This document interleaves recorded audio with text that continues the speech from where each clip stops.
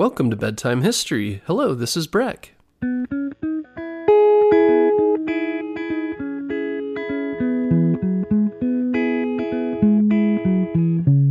Guess what, parents? Bedtime History is now available on Storybutton. Storybutton is the easiest way to listen to our show without using screen devices like your phone or a tablet. Storybutton is like a radio that's built for easy listening to your favorite kids' podcasts like ours. And the best part is there's no subscriptions or fees to access the content. This week, save $10 and get free shipping when you go to storybutton.com/bedtime history. That's storybutton.com/bedtime history. Have you ever been in front of a crowd? If you have, what did it feel like? Can you imagine thousands of people watching you, waiting to see what you do? Also, imagine if you were competing in your favorite sport. That sounds really intimidating, doesn't it? This is what it feels like for someone participating in the Olympics, which will be held again this month.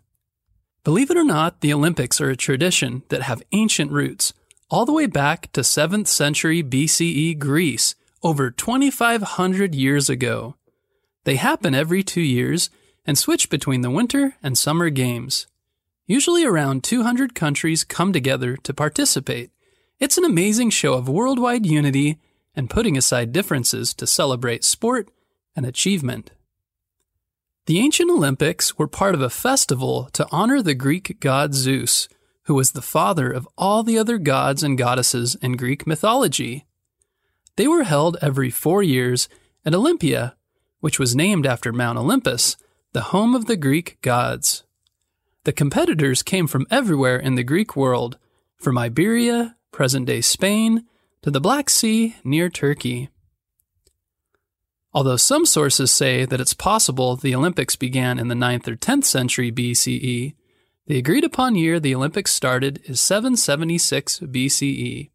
It's said that the only event for the first 13 festivals was the Stadion, a foot race 600 feet long. The first person to win the race was a cook from the city of Elis. I thought it was pretty cool that a cook won the first race. Eventually other sports were added, which included running races, jumping, wrestling, boxing, horse-related events, discus, and so on. The Olympics were held in ancient Greece for almost 1,200 years. They became less frequent starting the 2nd century BCE when the Romans invaded Greece. Sometimes the Romans would interfere by trying to declare themselves the winner. Not very fair, right? The Olympics came to an end in 393 CE when Emperor Theodosius I declared an end to all pagan festivals. Pagan means festivals that celebrated the Greek gods. It was 15 years until the Olympics finally returned. A man from France named Pierre de Coubertin was visiting the ancient Olympic site in Greece when he had an idea. He was very interested in physical education and wanted others to be too. His idea was that by starting the Olympic Games back up, it would inspire others to be physically fit too. He shared his idea to start the Olympics in November 1892. 2 years later, he got permission to create the International Olympic Committee, which is the same group in charge of the Olympics even to this day. A Greek man named Demetrius Vikelos was elected to be the first president. Through Coubertin and Vikelos' hard work and many people across the world donating, enough money was raised to help Greece host the Olympics. 2 years later, in 1896, they held the first modern Olympics in Athens, Greece.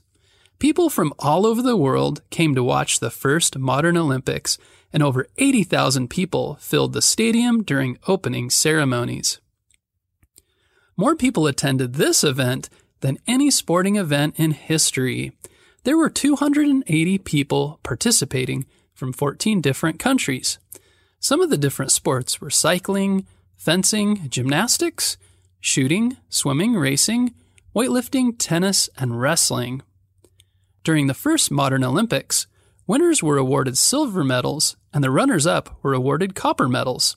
As you may know today, the medals are gold, silver, and bronze. The United States won 11 silver medals and Greece won the most medals overall, 46. Runners-up were Germany, France, and Great Britain.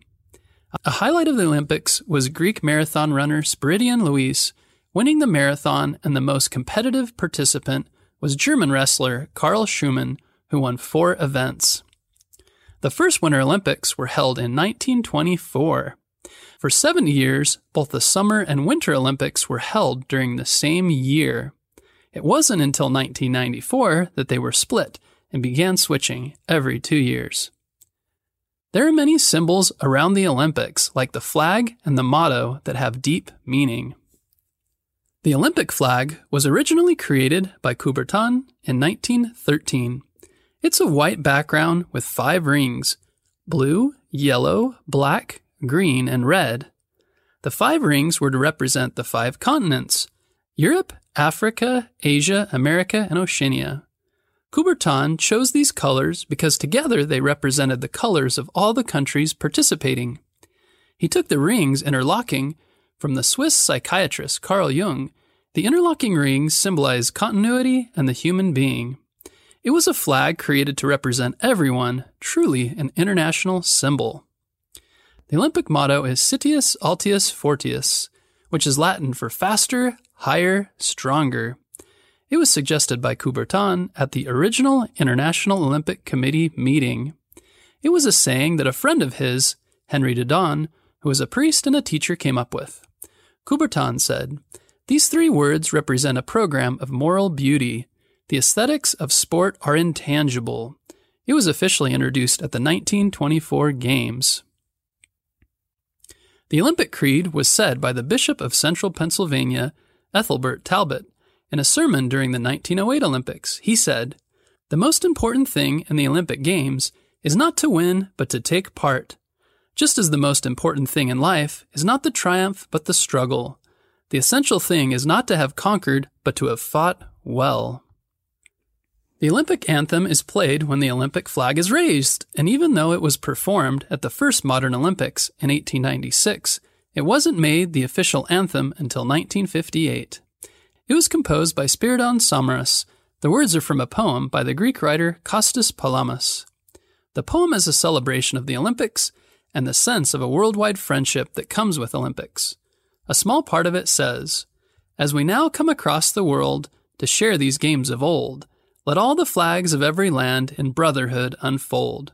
Sing out each nation, voices strong, rise up in harmony.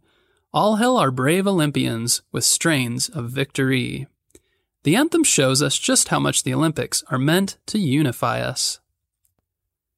Anciently, the prize for winning, only first place was recognized anciently, was a katanos, a wild olive branch intertwined to form a circle. The katanos was made from a sacred olive tree by the Temple of Zeus near Olympia. But of course now, first, second, and third place are awarded medals. The front of the medal shows an image of Nike, the Greek goddess of victory, and the back shows the host country of the Games. Olympic diplomas are given to 4th through 8th places. There's a modern Olympic tradition that was introduced at the Berlin Games in 1936. Months before the Games are held, a torch is lit at the site of the ancient Olympics in Olympia, Greece. To do this, the sun is used to light the torch using a parabolic reflector, kind of like a giant mirror shaped like a bowl. The torch is then taken out of Greece to the host country and travels around before the Games, staying lit the entire time. Sometimes on its way to the host country, it's taken to really exciting places. The flame has gone underwater, to the North Pole, and even to outer space. It's been carried by both famous people and ordinary people. The first day of the Olympics is called the opening ceremonies. The day of opening ceremonies, the torch is taken to a cauldron that's used to light the ceremonies. Here, all of the participants parade around the stadium carrying flags representing their different countries. It's an exciting day for the participants and for the whole world. Today, the Olympics includes many more sports than the first modern Olympics, which beyond the traditional sports include basketball, baseball, volleyball, BMX, diving, soccer, hockey, karate, skateboarding, surfing, and trampolines. The Olympic Games come from the desire to be a part of something more, and while no country is perfect, It's incredible to see what we can accomplish when we work together instead of apart.